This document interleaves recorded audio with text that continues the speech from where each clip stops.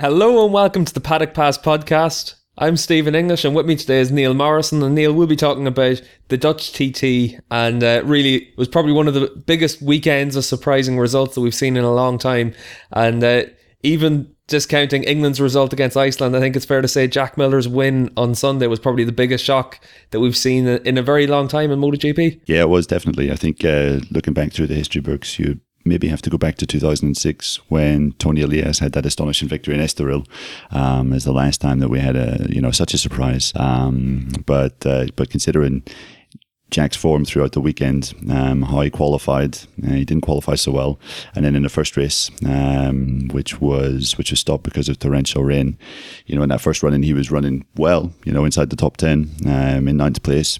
But even then, you really couldn't have predicted that he would go on to win it so convincingly in the second part. Yeah, and I think that when you look at the result, especially for Jack, his first ever top 10 was just the previous race in Catalonia as well. And it looks like, well, this has been a very difficult season for him, whether you take into account the ankle injuries early in the year, the leg injuries, and then just trying to adapt again to this new Honda, which everyone seems to be struggling on. But when you look at Jack's performances, whether it's Mugello, Catalunya, or in Assen, it does look like there is that progression and that development for him, and he really does look like he's now making himself a lot more comfortable on the bike. Yeah, absolutely. I mean, you really you just wish that he hadn't sustained those leg injuries at the start of the year, because whenever we saw him turn up at the Phillip Island test in February, he was almost unrecognisable from the guy that was there the year before. He was very, very, very slim.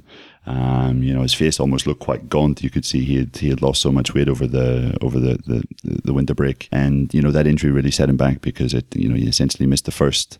He missed the first test in Sepang, then the second one in Phillip Island. He was still finding his feet and recovering, and as we all know, and you just mentioned it there, the Honda this year, especially the satellite Hondas, they're a real piece of work to try and ride. And Jack's had a tough time of getting his way through it. He had to sit out the race in Austin because of he had a big crash in qualifying, and really it's taken until around Mugello in free practice and qualifying there. He had an unfortunate fall at the start of that race, but it's really taken until then for him to get up to speed and show basically what we all know he's capable of. Yeah, because that's the thing, like everyone knows how talented Jack is, and when you look at him on a bike, he can do things that not a lot of riders are capable of doing, but it is just to get that untapped and get it to the fore more often. I think when you look at Jack, especially as you said, Neil, like last year to this year, you can see a big difference.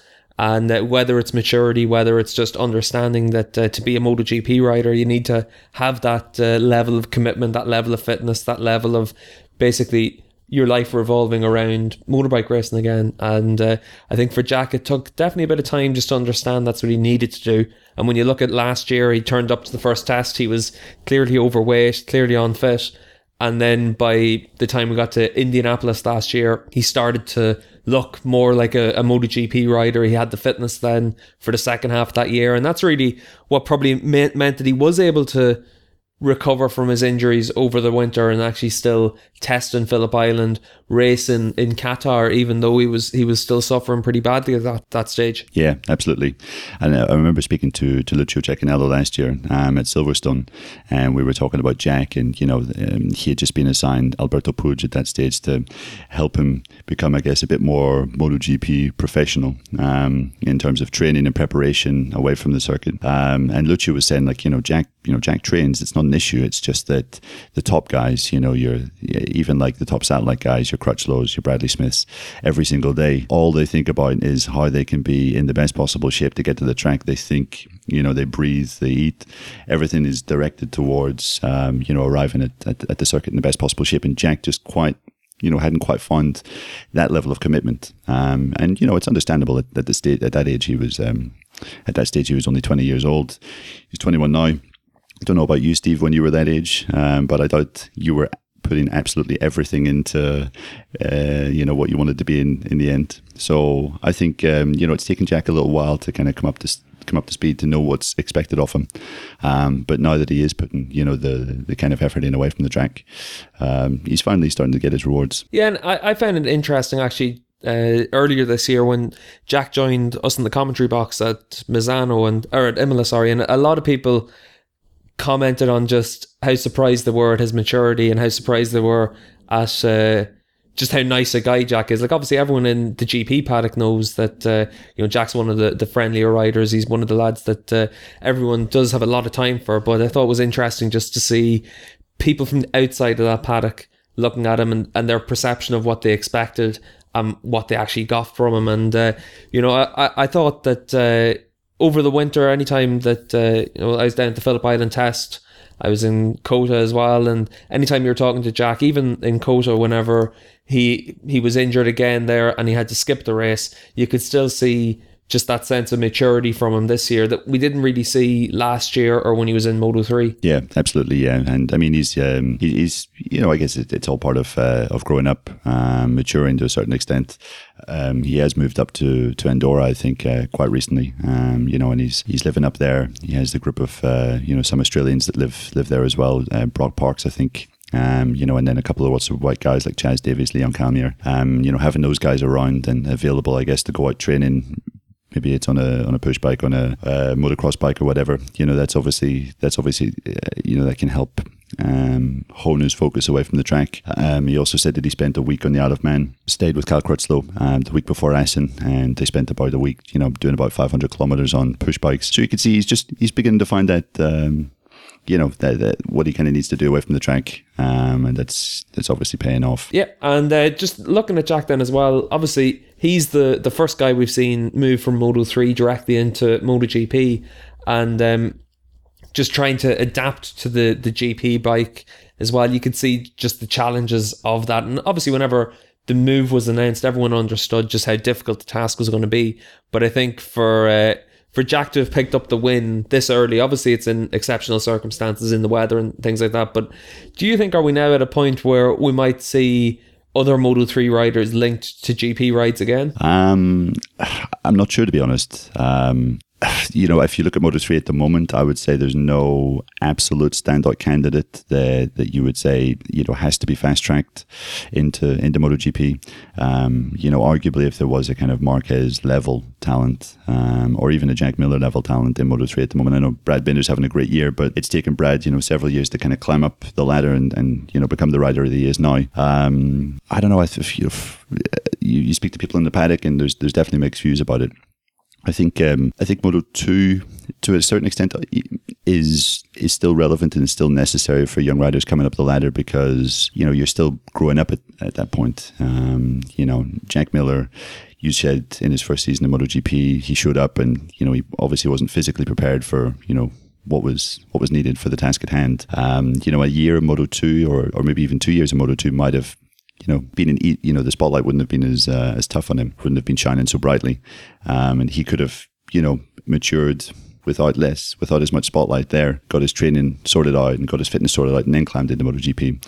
So I'm not sure. I don't think. It showed that it can still work, and that a rider doesn't necessarily need to go through Moto2 to have success in MotoGP, but I think it's going to be a rarity on the whole. Yeah, like I think for me, I don't think it's a viable move for any rider really, and I think even a rider as talented as Jack has struggled to adapt to the bikes. I think any of these guys can jump onto pretty much any bike in the world, and they'll be able to get quite close to where they need to be in terms of lap time pretty quickly. But to be able to do it for 45 minutes, to be able to do it for 18 weekends a year, that's where the big challenge is. And I think that the advantages of going through Moto2 or the advantages of going through superbikes, it outweighs just the potential that you could get from just jumping straight up. And I think this was a gamble that Honda made. And I think probably looking at it in terms of, we saw Quartararo coming into Moto3 with all those expectations, and maybe they were looking at it thinking in terms of, well, if we can prove that a rider can make the jump, then maybe this incredibly special rider that will come up, and obviously at the time Quartararo was being talked like that, maybe we'd be able to have a couple of years in Moto3 and then jump him straight to MotoGP. And I think it was just a case of just way too ambitious from Honda. Jack's managed to have his win now, but it's easy just to have that to gloss over a lot of the negatives that have happened over the last 18 months for Jack, because it has been a difficult transition. And sure enough, he's been able to come in, do a good job, and be a solid rider in MotoGP. But maybe if he had a year in Moto2, he would have been able to come in and perform better from the outset. So it's just good. It's interesting to see how teams will now assess riders. And I think when you look at the likes of Alex Rins is being confirmed at Suzuki, Zarco's going to come up with Tech 3 in all likelihood, Sam Lowe's coming up with Aprilia, Jonas Folger coming up with Tech 3 as well. It just shows that the Moto 3 route isn't the one that the teams are favouring. It's still Moto 2, just to give riders a year or 2 years on a Moto 2 bike and then adapt their riding style and get used to what you need to do on the Premier class bike. Yeah, no, absolutely. And I mean, you touched on it there a little bit. Jack's first year in MotoGP was far from straightforward. There was the occasional flash of unbelievable potential. I guess you're looking at Silverstone last year, where he looked like he could win the race. But then it also looked like he was trying to win the race, in the first 2 or 3 laps, and, it had disastrous consequences in the end. It was interesting. He also said that Aston in the last 2 years really hasn't been kind to him. He essentially, the crash that he had when he was leading the race here in 2014 and in Moto 3, he crashed when he was leading. And essentially he said that was what lost him the championship in the end. And then last year, you could argue that along with Silverstone, it was the nadir in his MotoGP career to date, in that I think he hit about, he started, from toward the back of the grid, and in the first lap he managed to just about make contact with every rider that was in his path, and he had criticism from Eugene Laverty, from Nicky Hayden, Bautista, and then I think he crashed with Hector Barbera at the last chicane. And it was just a case of trying to do far too much, too early in the race, rather than thinking about it for a whole, as a whole. And that's what really impressed me the most on Sunday, was the fact that he had the pace, but at no point did it look like he was trying to do anything stupid with it. He was looking at the big term, or at the long term picture. He was looking at the full 12 laps, and even if Marquez was applying a little bit of pressure towards the end, Jack stayed very cool headed and managed to bring it home. Yeah, and I think I found it interesting. I was doing a little bit of work for On Track Off Road this week, and just comparing what I had to write last year, because I had Jack as a lead story in MCN, just about the crashes and just that opening lap, and then you compare it to what we saw at the weekend, and just being mature enough to understand that take the points when they're there and don't push beyond the conditions. And sure enough, he was able to, in the restarted race, move himself into a really solid position, and then take advantage of the fact that Marquez probably had way more to lose and wasn't willing to push quite as hard. And Miller put himself into the right place at the right time, and he's done something that a lot of people can't do, and that's win a MotoGP race. When you look at the championship, there's only a handful of riders that have won races. When you look at it over the last decade, there's only been 4 riders that have won more than one race. So, it just shows just how difficult it is to actually go out and win a race. So regardless of anything that happens again, Miller's the 12th Australian to win a Grand Prix. And, that's something that can't be taken off him. Yeah, for sure. Absolutely. And, after the race, he was saying that basically being calm was the main reason. That was what paid off for him. Was able to manage his kind of his nerves and his excitement and all those kind of crazy emotions that you're feeling when you're in a race, never mind leading one. So he did really well. And what surprised me as well is that he said after the first race was stopped and he finished 9th in that race, he was saying, why are you restarting it? I'm happy with this. 9th place is good, and it actually would have bettered his best result in the class by 1.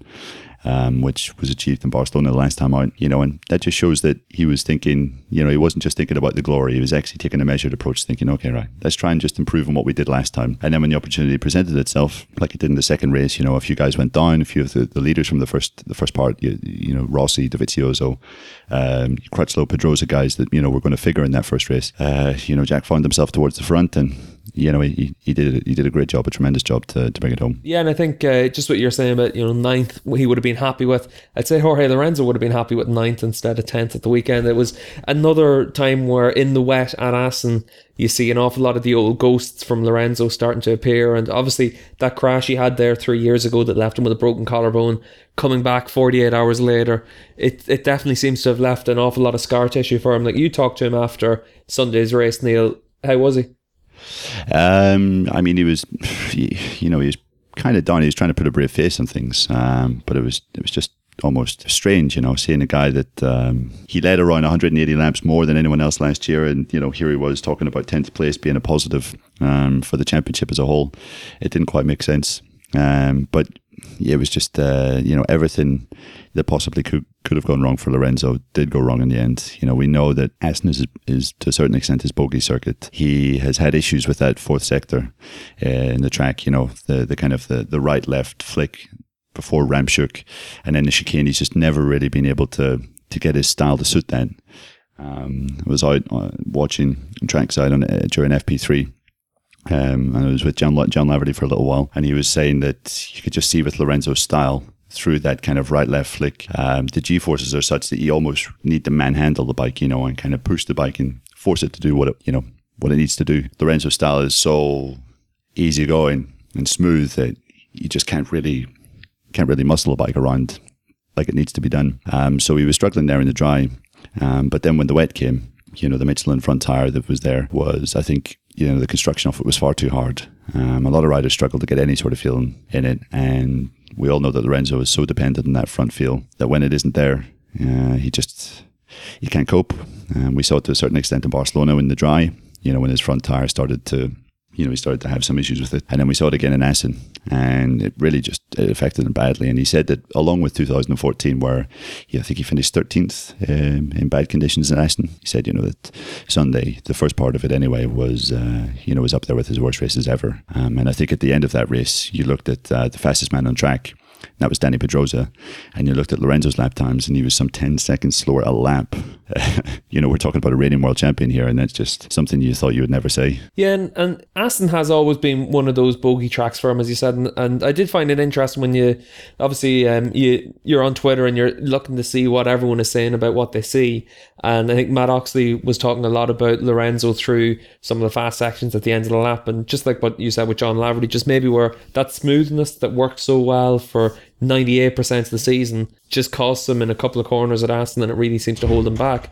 But I think right now Lorenzo falls 24 points behind Marquez in the championship, and Mark hasn't really, there haven't been the standout performances we're used to seeing from Marquez this year. They've all just been consistent. They've been about getting the most points possible that he can from any race. He hasn't pushed over the limit. He hasn't exceeded anything through the season so far. Whereas you look at Lorenzo, you look at you look at Rossi, and you can see those guys having their non-scores, those guys really struggling, and that's why there's a 24 points gap to Lorenzo in the championship, and I think it's 42 points for Rossi, and it just shows just the challenge of this year with these Michelin tires, where you just need to always pick up your points and make sure that you're scoring as many as you can, rather than what it was in the past, where it really did come down to who was winning races, because everyone knew what to expect from the Bridgestones. Yeah, absolutely. And I think Sunday might have been Marquez's most mature ride yet. We saw in Jerez, we saw in Barcelona that there came a point where you recognised that the win was impossible, and that it would be stupid and futile to try and do anything to win the race. And I think after the race in Assen, he said that he could have, he feels that he could have run Miller's pace, but he would have had to have gone beyond the comfort zone, or gone out of the comfort zone. And whenever, especially if you're in treacherous conditions where the grip is varying from lap to lap, we saw with Rossi what happens sometimes when you go out of that comfort zone. So I think Mark did a sensational job in the way he was celebrating that race. When he crossed the line, along around the slowdown lap, he was seen consistently pointing to his head, saying that basically it had been the race of someone that was using their brain, someone that was thinking. And he said through Sunday morning, his team were just saying to him over and over again, Mark, you have to finish the race today. You have to finish the race. And we even saw in the first part that at first he didn't have the speed to run with Rossi, with Dovizioso, with Petrucci, or with Redding. And he was, he was still managing it. He was still doing okay. He was saying that this was a day where I can lose points, not when I can win them. So it was going to be a damage limitation job. And then when he saw Rossi sliding on in the second part, it was like all his Christmases were coming at once. So yeah, Mark's in a very, very strong position now. He's 24 points ahead. He's heading to the Sachsenring, where I think he's undefeated since 2009. So you would have to say he goes to Germany as the favourite to win that race. And going into the summer break, we're looking at Marquez having at least a race advantage in the championship, which is some going, considering where he was at the start of the year. Yeah, and is there anything more terrifying than the thought of Marc Marquez actually being able to ride within himself, able to ride smart, able to ride without thinking in terms of just the pressure of winning races, just thinking in terms of picking up as many points as possible, and still having that speed? It's the kind of package that we've been waiting to see from Marquez for 4 years. but it takes 4 years to get that 4 years of experience. It takes 4 years to understand that sometimes the result on Sunday isn't the most important thing. It's the result on the final Sunday of the season that matters. And I think now you got to the point where Marquez knows how fast he is, he knows how consistent he can be, and now he's also got the confidence to know exactly what he can achieve. And I think he really looks like he's come into his own, and he hasn't won since Kota, but he's opened up this big championship lead just by scoring consistent podium finishes and things like that through the season. And it's just been a really impressive campaign for him so far. Probably, for my money, just as impressive as his start to the 2014 season when he reeled off all those wins. Oh, definitely. Yeah, I think he's riding as well, if not better than 2014. I think we all know that although what he did in that year was sensational, there was some element of all the stars aligning for him to be able to do that. But this year, I think, he is just showing, exactly what you said. That he's thinking a lot more about it, and that's quite a terrifying prospect for the other riders in the grid.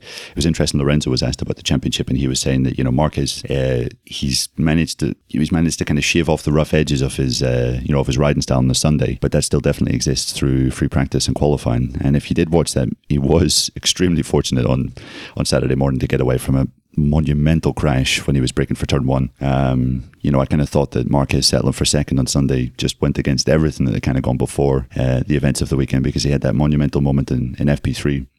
If you haven't seen it, he basically goes to touch the front brake, braking for turn one, and as soon as he touches it, he almost loses the front. The bike throws him up into the air, and he saves this massive high side, all when he should be basically going in a straight line. Then he crashed in he crashed in qualifying, at the start of qualifying, had to steal a scooter from trackside and ride that back to the pit lane, and then he went out and qualified fourth, I think. So, it was just another day in the life of Marc Marquez, but he managed to, at least he managed to do that on Saturday. And then when it did matter on Sunday, he was focused, he was calm, and he knew exactly what he needed to do. Yeah, luckily enough, we don't race on Saturday anymore. But I thought, Sure. I've seen F1 cars with smaller lockups than what we saw from Marquez on Saturday morning. It was the most incredible thing I think any of us have ever seen. And when you're used to seeing Mark have so many huge saves, like when even something like this leaves you thinking, "Jeez, how the fuck did he manage to save that?"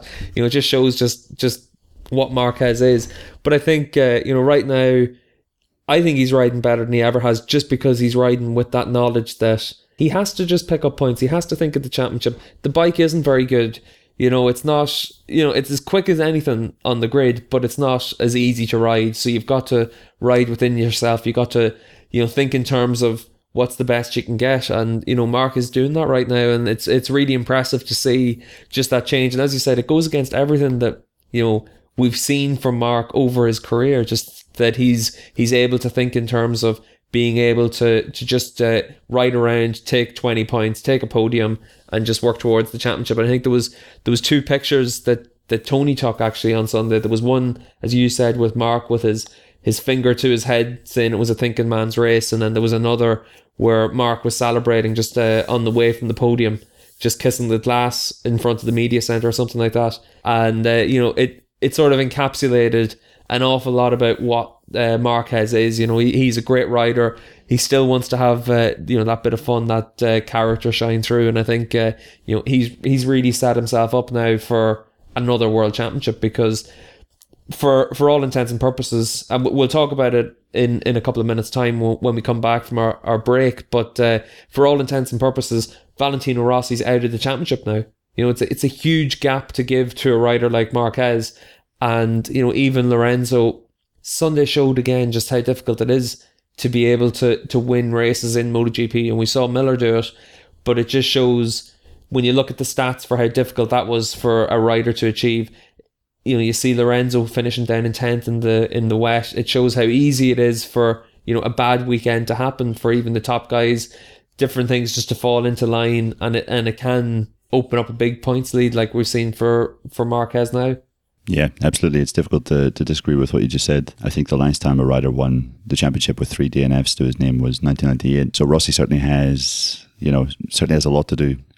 But if there ever was a year that a rider would win a championship with 3 DNFs to his name, I think it would be this year, where, to a certain extent, each track is a step into the unknown. But, I think a difficult task just got more difficult for Rossi. It was already going to be tough after his engine blow up in Mugello. And this newfound consistency with Marc. It's too early to rule him out, but that crash, you could just see his reaction afterwards. The early crash at Aston really, messed up. Messed up his championship charge, and I think he knew it as well. He knew that was his fault, and it's one of those things. He was riding with the harder rear tire in the first part of the race. And because of the shorter distance, it was 12 laps. The second part, he fitted the soft, and this was something that happened, I think, to Dovizioso and to Crutchlow as well. The soft tire just had that extra bit of grip. They were able to get in the throttle that bit earlier, and he came out of the previous corner. I think it was turn 9, and he was able to get in the throttle earlier. And by the time he arrived at turn 10, he was maybe 4 or 5 kilometers faster than the lap before, and then it all just went a bit pear-shaped. So I don't know if you saw. There was a camera looking up from his dashboard, at his face during the race, and whenever he was trying to pick the bike up and he saw that he couldn't get the bike going, he knew it was over, and you could just see the frustration that he had made that mistake. So so a really big task ahead for Valentino. Yeah, and when we come back after the break, we'll talk in detail about Rossi's challenge and what he has to do in the course of the second half of the season as well.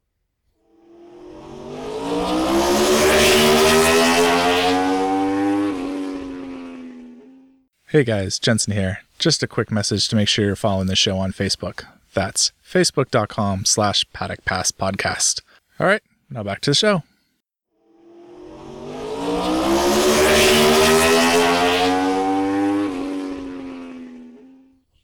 Okay, welcome back. And as I said, we'll start talking about Valentino Rossi now. And you mentioned earlier on, Neil, that Rossi is aiming to become the first guy since Mick Doohan in '98 to win the World Championship, despite having 3 DNFs. And Doohan obviously had his 3 DNFs in '98, but he also won 8 out of 14 races. And I think Biaggi only won 2 races that year. And when you look at Biaggi's stats for the season, I think he had one non-score, and that was obviously whenever he got black flagged in Catalonia. So it's one of those seasons where Biaggi was just scoring consistent points rather than winning a lot of races. So maybe there is a parallel between that and what we're seeing from Marquez now this year, where Marc is able to finish on the podium pretty comfortably every race, but not really being able to win an awful lot of races.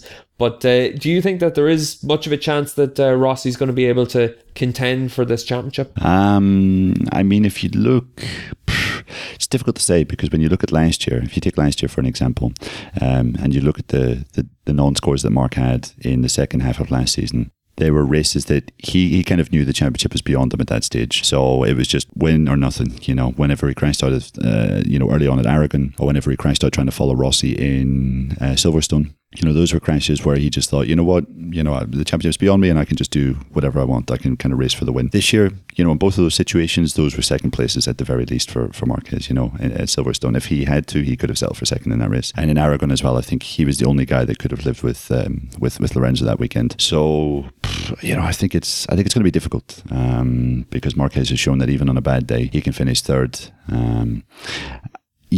But who knows?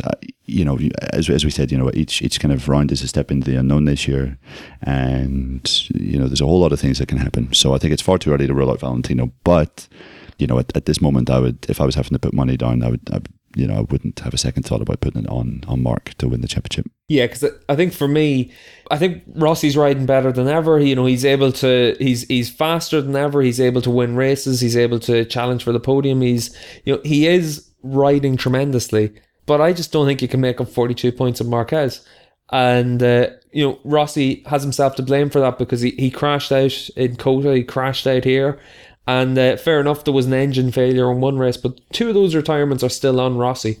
And there were 2 crashes that you didn't really expect to see, and I think that's what's going to come back to haunt him. Just like last year, we've seen the consistency from Rossi throughout last year, but just in that second half of the year, Marc was able to make a big step forward. And I think, as you said earlier, he's unbeaten in Germany since he started winning races. So it's hard to see past him next week, or next time out in Germany. So I think it's going to be a big challenge for anyone to get close to him in the second half of the year. When you go to a lot of tracks that Marc is traditionally quite strong on, whether it's Silverstone, Misano, Aragon, he's won races at all these circuits at the end of the year, and I think it's going to be a big challenge to be able to reel him in, even for Lorenzo as well, who's 24 points behind.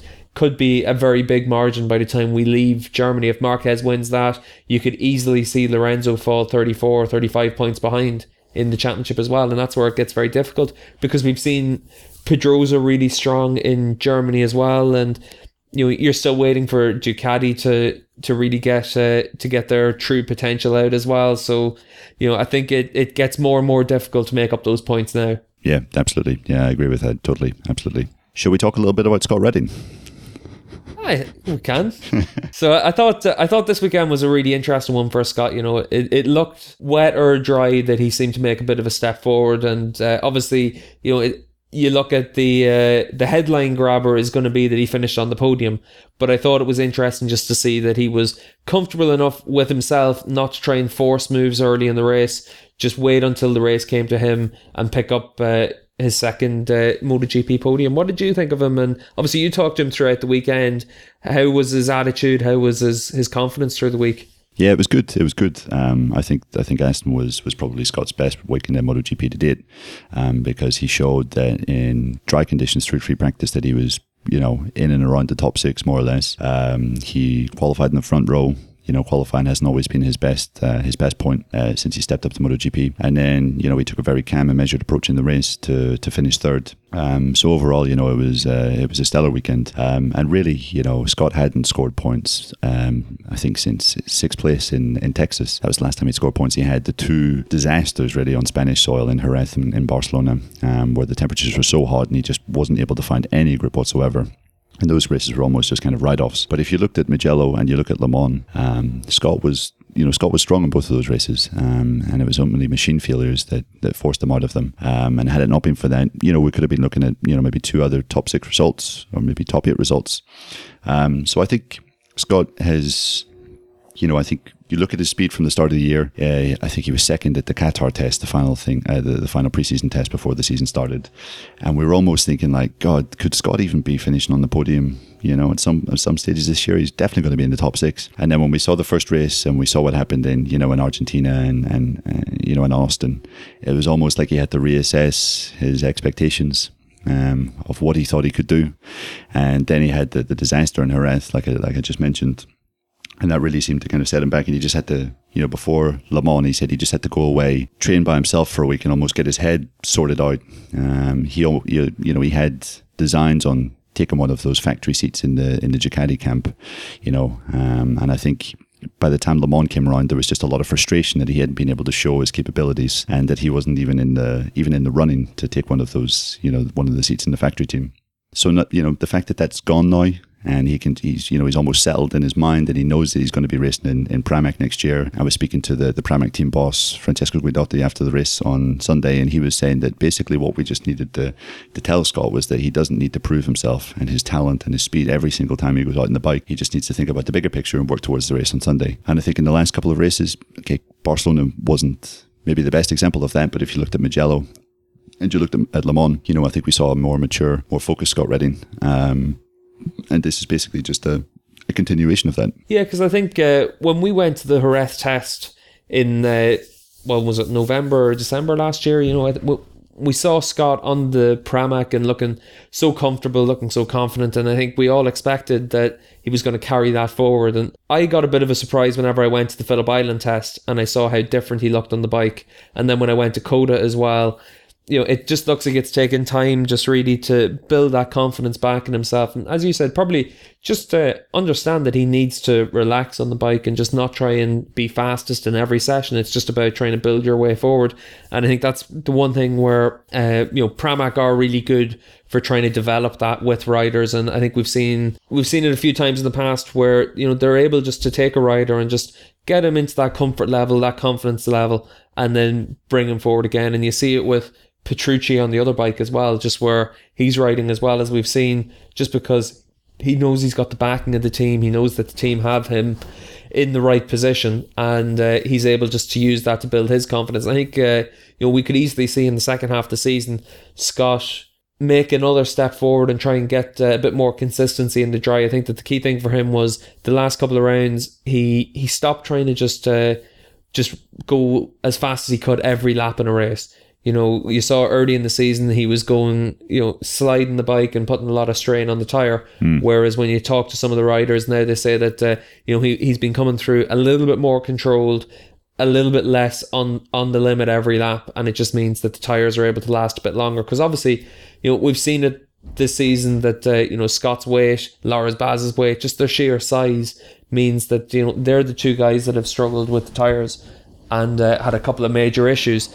And now it's a case of just trying to understand what you need to do with the Michelins. Yep, you look at the second race. I mean, Scott was, I think he was fighting for the podium in the first part of the race on Sunday. It was stopped, and then the second race started. And he said that he tried at first to go with Valentino, I think with Dovi, a few of the guys that were going away from the start. And he just said that, I can't run that pace. I literally am losing. He said he was losing the front 3 or 4 times a lap trying to, you know, run that pace. So he took a deep breath, you know, settled it into his own pace. And then he said when he saw the people crashing out, he was like, okay, maybe this is a good pace after all. And then he came up to Paul Espargaro. I sat in his, sat behind him for about 1 or 2 laps. Well, quite a bit of the race. And he said he basically just, he felt comfortable and he was waiting to, you know, till he started to feel, his feeling started to improve. And whenever that happened, you know, he passed Espargaro and, you know, managed to just gap him straight away. And it was quite funny actually speaking to him after the race, because he said that, you know, a racer never forgets.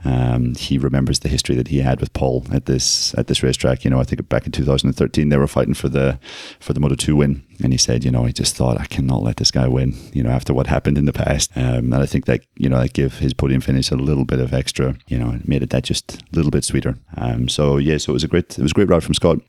Also, I think we have to kind of mention that Danilo Petrucci was another very, very unfortunate guy, because he probably could have been in the running for a podium at the very least, perhaps even more. We know how good Danilo is in the wet. But like Scott, he was fast all weekend. He was in and around the top 6 in the dry, and then, you know, was leading that first race really brilliantly.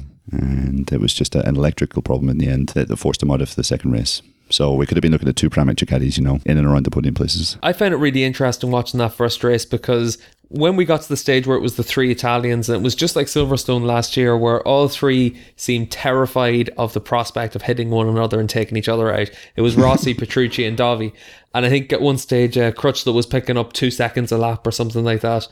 And, you know, it looked to me like all 3 guys were happy to be in that fight, but none of them wanted to endanger anyone else.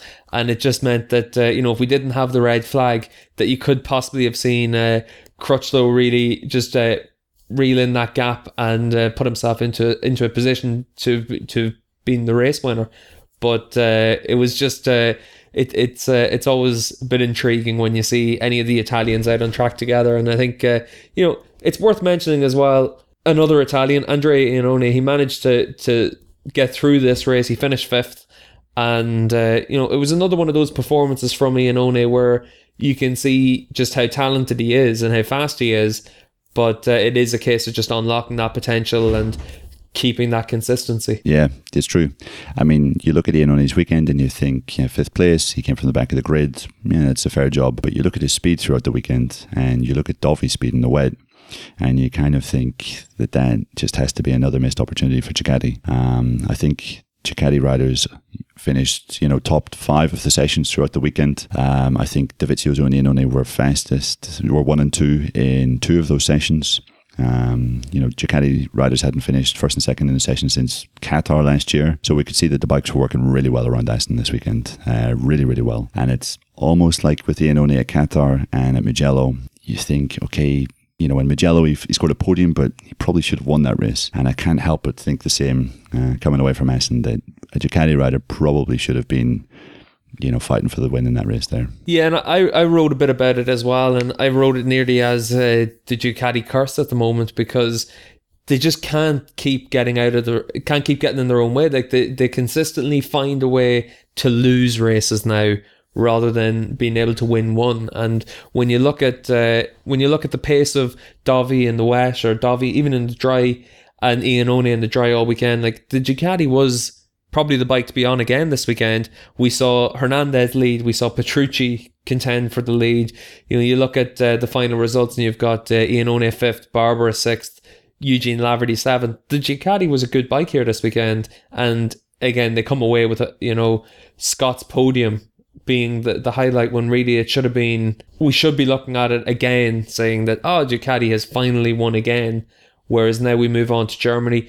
Again, as we said earlier, it's unlikely that they're going to beat Marquez there. So you're looking into the second half of the season, where last year Ducati really struggled. They couldn't develop the bike to the same degree as everyone else, and they got engulfed and they missed out on their chances to win races.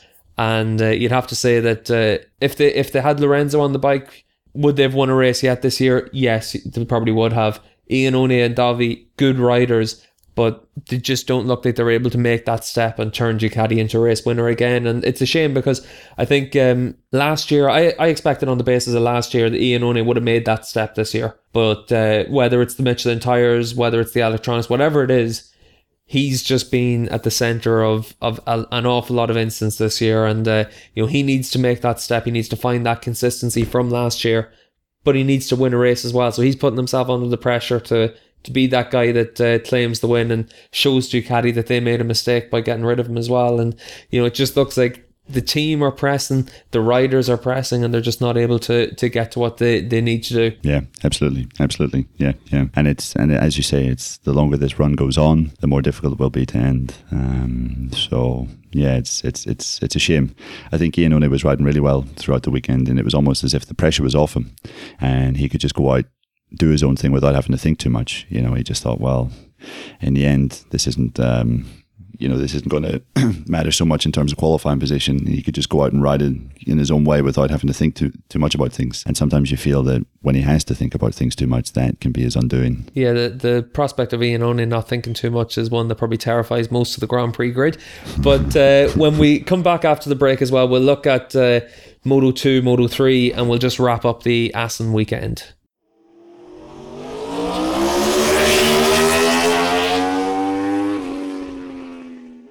Hey guys, Jensen here. Just one more time, want to give a quick shout out to our followers on Twitter. We just cracked the 1,000 follower mark and are pretty stoked about that. So thank you for following the show on Twitter, and back to the show now.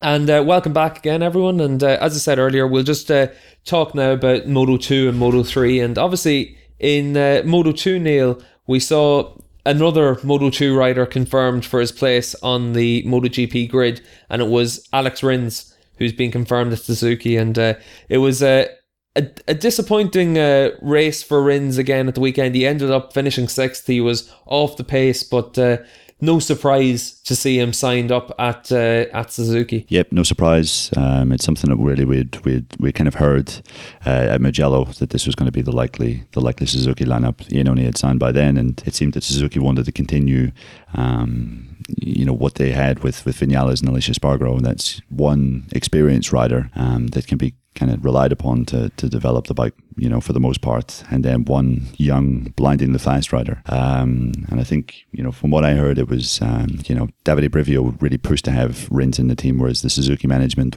they wanted to have at least one rider from this year carried into 2017 to kind of keep that continuity there. But obviously Rins has been confirmed, and I think it's a good signing. I think Rins has had maybe a few ups and downs in the Moto 2 class in the last couple of races, but I still think in terms of his age, he's probably the most exciting rider in that class at the moment. And yeah, it's a good signing, I think. I had a good chat with one long-time Grand Prix rider about Rins. Whenever it became pretty clear he was going to move up to MotoGP and things like that, and he was looking for his factory seat. And this rider said to me that he understands some of the hype about Rins, but not all of the hype. He thinks that this is a guy that's he's won Grand Prix, but he hasn't won a championship. He's looking for a factory seat, but he probably, in this guy's eyes, he doesn't deserve it. He looks at a rider that has been talked about consistently about being that guy that if Yamaha sign him, he's their future to replace the Renzo or whatever.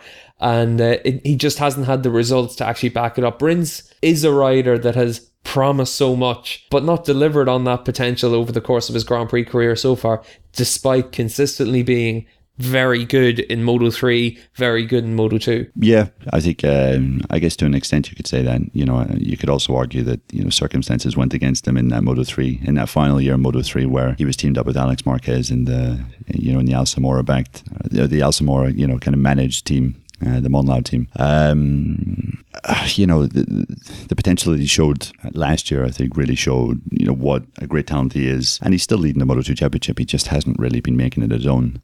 But, at the same time, he's got two guys in Zarco and Lowes that are, ferocious competitors. And, it never was going to be an easy year fighting against those guys. And especially now, Zarco's really looking like he's like he's in the mood to kind of defend that championship, after having a few wobbles in Jerez and Le Mans. So I would agree to what this unnamed rider said to an extent, but I still think, considering the options available to Suzuki, considering the options available in Moto2 and in the junior classes, I still think Rins is probably the best talent there. Yeah, I think for my money, Zarco and Sam Lowes are probably, they're the two guys in Moto2 that probably stand out with their experience on a 600. If I'm a MotoGP team boss, I'm probably thinking in terms of, well, Rins is quite a bit younger than both of those guys. We can mould him, and he's got that potential. He's got that talent, and I think Rins can potentially be one of those guys to make that step up. And like Suzuki, I think have got a great deal for next year. They've probably got Iannone at a cut price deal compared to what they would have gotten them 12 months ago. And you bring in Rins as a young rider that can just develop over the next couple of years, and I think that it's a really good rider lineup for Suzuki. Like, I'm a big fan of Iannone. I think last year we saw just how good a rider Iannone can be. He was consistently top 4, top 5. We saw him at places like Le Mans and Mugello. Whenever he had his shoulder injuries, he was still able to finish on the podium. He was a rider that last year really looked like he had made that step to be up there with the aliens, whereas I think this year obviously he's made a big step back, and it's probably the most disappointing we've seen from Iannone throughout his career, really. If you look at his 3 years in Moto2, I think he was third in the championship each year. He was a real consistent force, able to win a lot of races. He came up with Pramac and was able to develop year on year and become stronger. Last year then with the factory Ducati team, he was awesome, but this year it's just it's been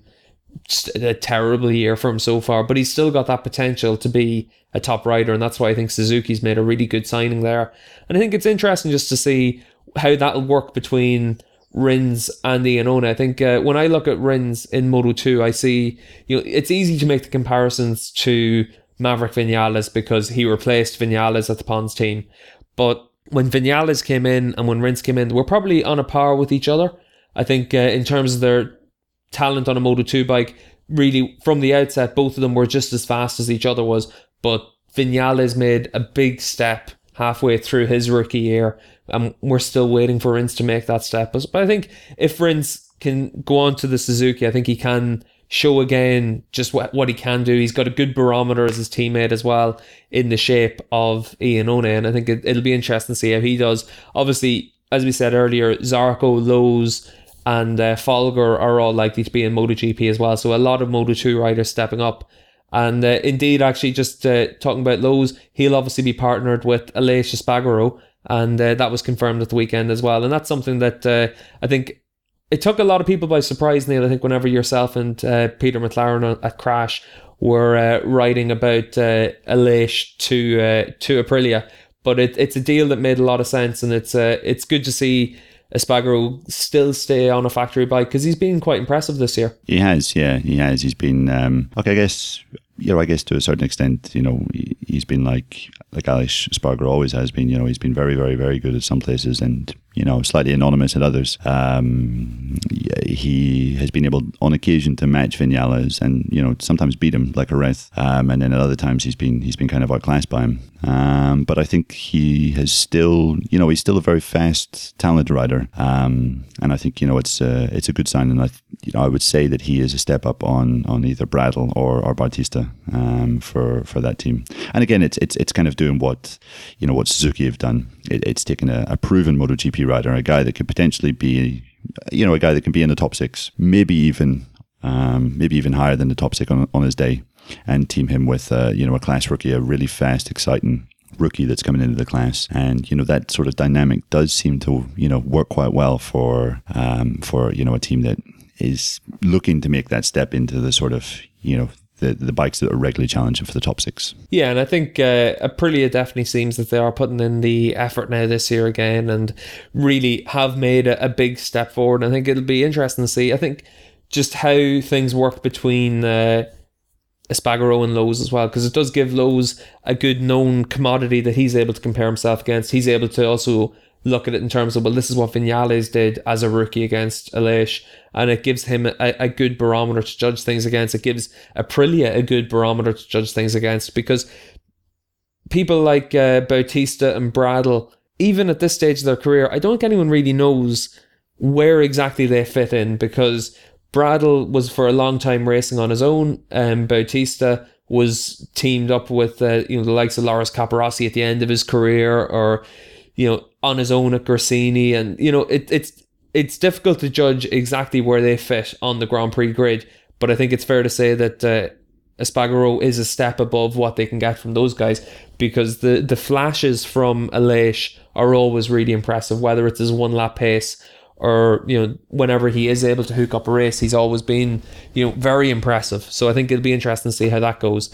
But I think when you talk about impressive, Taka Nakagami at the weekend, Neil, really impressive stuff to be able to take the pressure and take the win for his first Grand Prix win. I think it's one that people have been waiting a long time for Nakagami to finally make the step and become the next Japanese Grand Prix winner. But I think it's it must be the middle of 2013 or something was when he had that run of consecutive podiums. And he hasn't really lived up to the hype since then, but it's great to see him finally pick up a win. Yeah, certainly, yeah, and I have to say it was a result that I really didn't see coming, because Nakagami, as you say, in 2013, his form in the middle of that year suggested that he was going to go on and potentially be the next big thing, and he never really built on that. He had a terrible 2014. 2015 was, hit or miss. He had that podium in Misano, but, really didn't show anything that suggested he was going to just be anything other than an occasional podium finisher, Moto2. But, a podium in Catalonia, speaking to Sam Lowes after the race in Barcelona, and he was saying that when Nakagami came past him, he just, Sam had just no answer for him. He was like, wow, that guy's there's no way I can live at that pace. And he came here and, he was fantastic. Yeah, he was really brilliant. And what really impressed me was that Zarco got into second after fighting like crazy in the opening laps. And by that stage, Nakagami, I think, had built a 2.5 second lead. And even with spots of rain starting to fall, Nakagami still managed to keep his head. And it was only right at the end when the race was eventually red flagged and the rain was intensifying that, Zarco was taking big chunks out of his lead. But by that stage, you feel that Nakagami thought the rain is falling at such a level that it's going to be stopped soon anyway. So I thought it was a fantastic ride, absolutely brilliant. And when you consider how brilliantly Zarco rode at Assen last year, and he really seemed to be building into that building up that head of steam again when he got into second place. Nakagami, had an answer for him. He was able to maintain his pace and was able to do that. So I was very impressed. I'd say you were also very impressed by Frankie Morbidelli as well. He's a rider that myself, yourself and David have always been a big fan of, and I think it's nice to see Franco on the podium. I think a bit of luck played into his hand. The bit of rain at the end seemed to really cause a big moment with Baldassari and Sam Lowes as well, and that's what gave a little bit of an edge to Morbidelli, just to be able to hold off Lowes and Baldassari. But great to see him up on the podium, and again just showing that he's the stronger rider at the VDS team now as well. Like Alex Marquez, he finished in the top 10, but he finished again 10 seconds off the back of his teammate, just not able to get close to Morbidelli. Sure, exactly, yeah.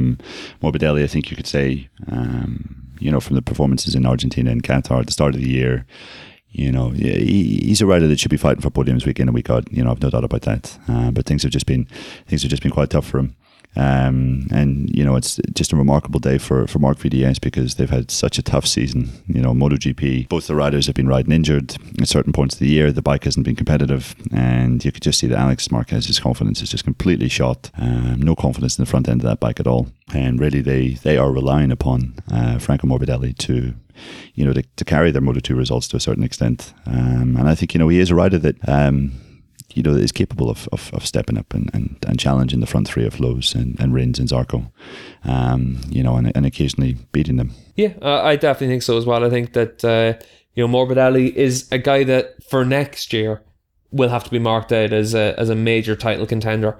But speaking of major title contenders, you'd have to look at Moto3, and obviously what we've seen from Brad Binder has been really impressive. But this was a day where Binder got caught out, and he ended up finishing 12th, and it leaves him with a disappointing result for Binder. But when you look at that Moto3 championship, he still left himself in a very commanding position. He's still got a 48 point lead, I think it is, in the championship. But great to see the likes of Bagnaia, the likes of Mino getting up to the front. Even Jules Danilo, I think, was fifth or sixth in the race. Yeah. So it just shows just how good Moto3 can be. And we saw a really hard fought race. And even as I said, with Binder having his moment and falling down the field, it still left us with a big scrap for the win and a new winner as well. Sure, yeah, exactly. I was so close to being able to use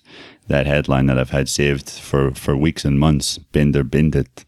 But sadly, well, no, not sadly at all. To his credit, he managed to stay on. He had that huge moment through Ramshoek, which is just a terrifying place to run off the track. And, he managed to keep the bike upright and, to his credit, came home and got a couple of points. I think a couple of things, in some ways you could just ignore that result for Binder because Jorge Navarro obviously wasn't riding in Assen. He had broken his leg in a training accident before.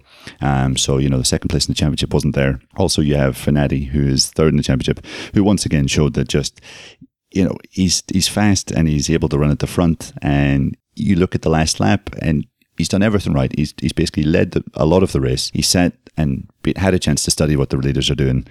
And he comes into the last lap and he still manages to, find a way to finish off the podium. And he was beaten on a run to the line. Or in fact, he was outbraked into the last corner by the Gian Antonio, a class rookie, a kid of, 17 years old.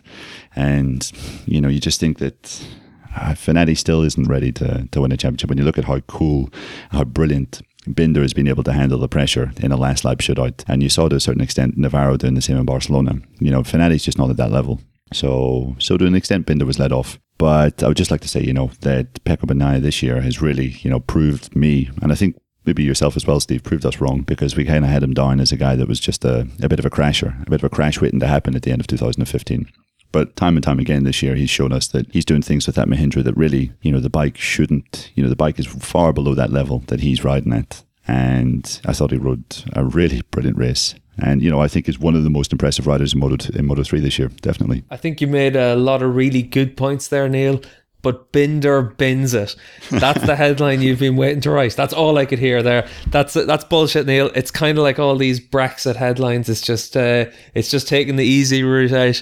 I think you're dead right though about Fenati. I think when you look at Fenati's career, how many podiums do you think Fenati has had in the course of a 5-year Grand Prix career where he's been a consistent front runner? Yeah, I wouldn't say it's much more than 12, 14. 15 podiums. 15, right. Yeah. And this is a man that I think everyone knows how good Fenati can be. Everyone sees the potential in him. But he's a man that has been on the best Moto3 bikes on the grid for most of his career, and he's had 15 podiums, and it's not enough. Like if you look at his career, he's had invariably, if he finishes on the podium, he wins races. I think he's won 7 or 8 Grand Prix, but it's not good enough because he consistently finds a way, just like Ducati are in MotoGP. He consistently finds a way not to win races when he gets himself into the right position.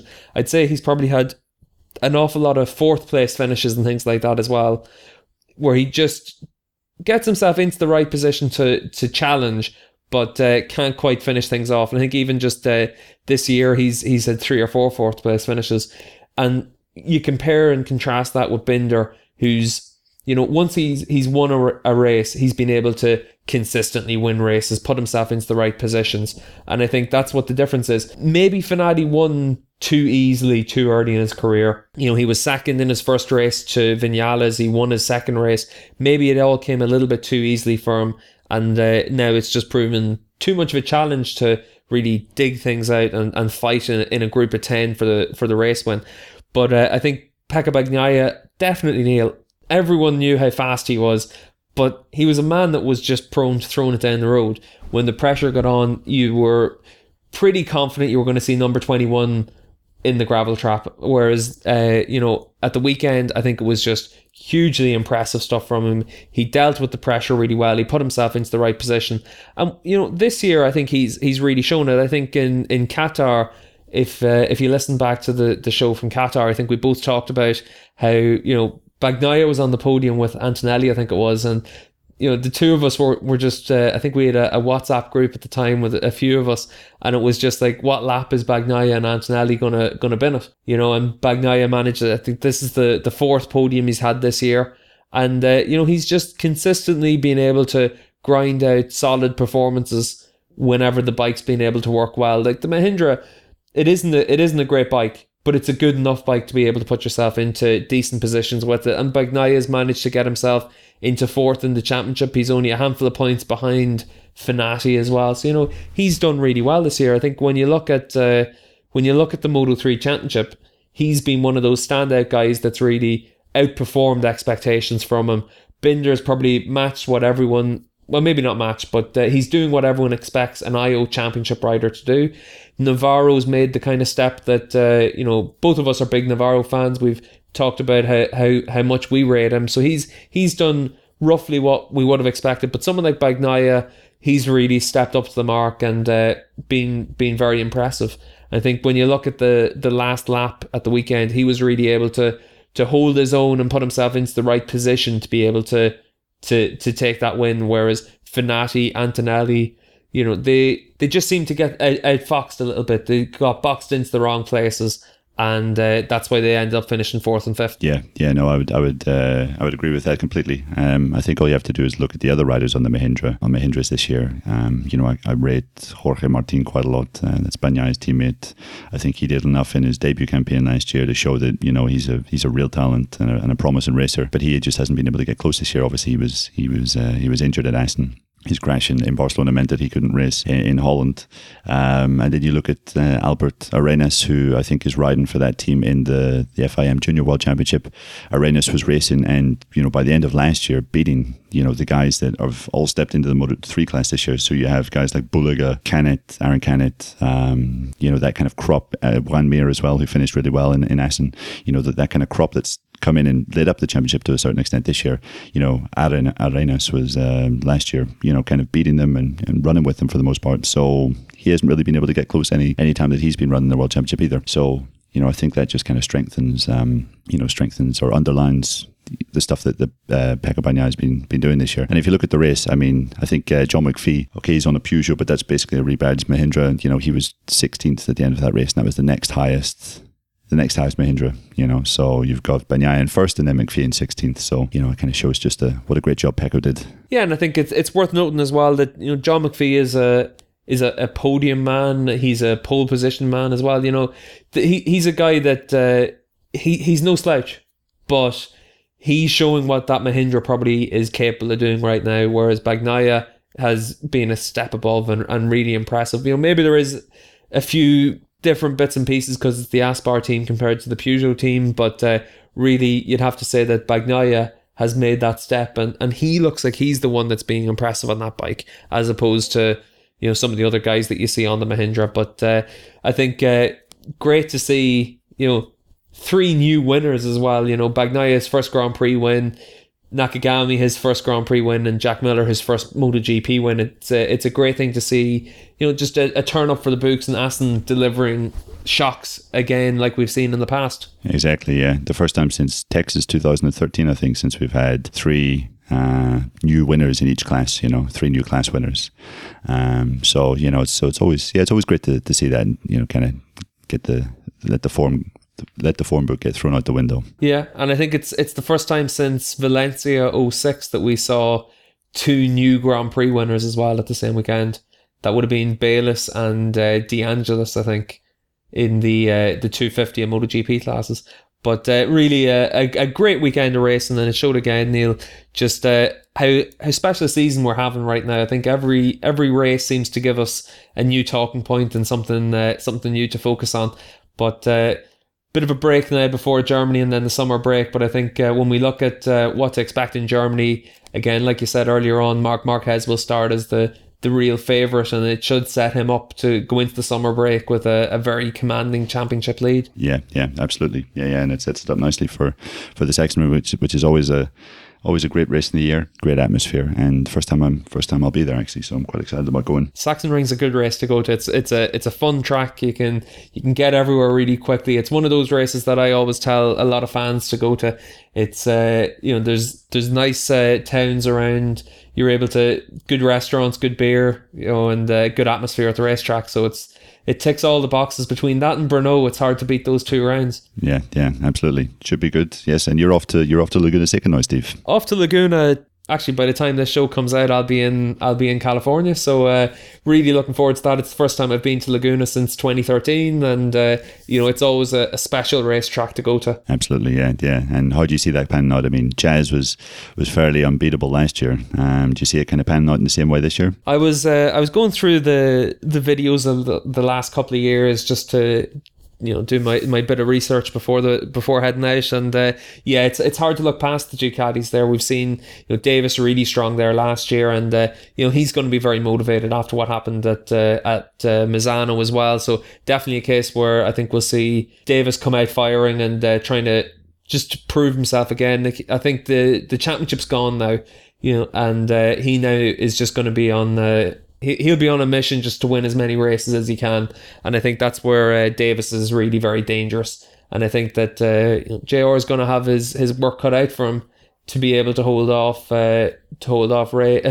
Davis. And I think Tom Sykes will be keen to go out and prove a point again this weekend, and really it does set up quite nicely. I think even the Yamahas could be quite strong there as well. Yeah. At Donington, I think that the R1 was really strong. Lowe's had a solid weekend at Misano as well. So I think really it wouldn't be a surprise to see Yamaha really get onto maybe even fight for the podium in Laguna, which is great. That's what we need to see. We want to see that bike start to show what it can do, because it's definitely a bike that a lot of riders are very interested in seeing what its potential is, and a lot of guys are interested in getting onto that bike for next year. Yeah, sure, absolutely.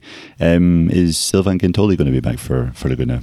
At the moment, nothing's been confirmed about that, but from everything that I've been told, it'd be highly unlikely that we'll see Gintoli back on the bike for Laguna. Canepa has been lined up for it, and I'd be surprised if he's not on the bike. Okay, that should be interesting. Excellent, yeah. And what about Nicky? I mean, a lot's been made about Nicky's return to Laguna, and rightly so. He's a fantastic record there in MotoGP. But I was listening to some of the things he was saying in Misano, and he was saying in terms of track layout and everything, he doesn't think Laguna will be that suited to the CBR. Yeah, I think Nicky's right with that. I think at the end of the day, the Fireblade is probably on any given day, it could be the third best bike on the grid.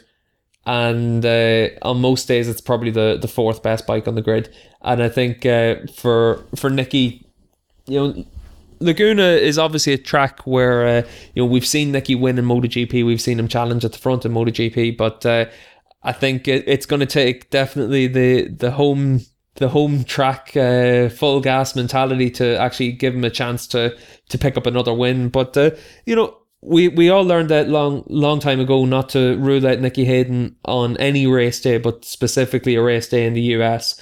And it wouldn't surprise me to see him finish up on the podium. But I think to win a race is probably just maybe a little bit too much of an ask. Sure, absolutely. Nice one. Okay, so that takes us to the end of the show, Neil. I think we covered a lot of ground there about Assen, and as we said, a really historic race. Great to see new winners, and when we come back after Laguna and get ourselves geared up for Sachsenring, I think it's going to be interesting just to get ready for the MotoGP summer break with what could potentially be a really interesting championship fight in MotoGP as well. So thanks for joining us, Neil, and thanks for listening, everyone, and we'll talk to you soon. You've been listening to the Paddock Pass podcast. The smooth tones of Neil Morrison. Nice. Beautiful. That is just absolutely beautiful.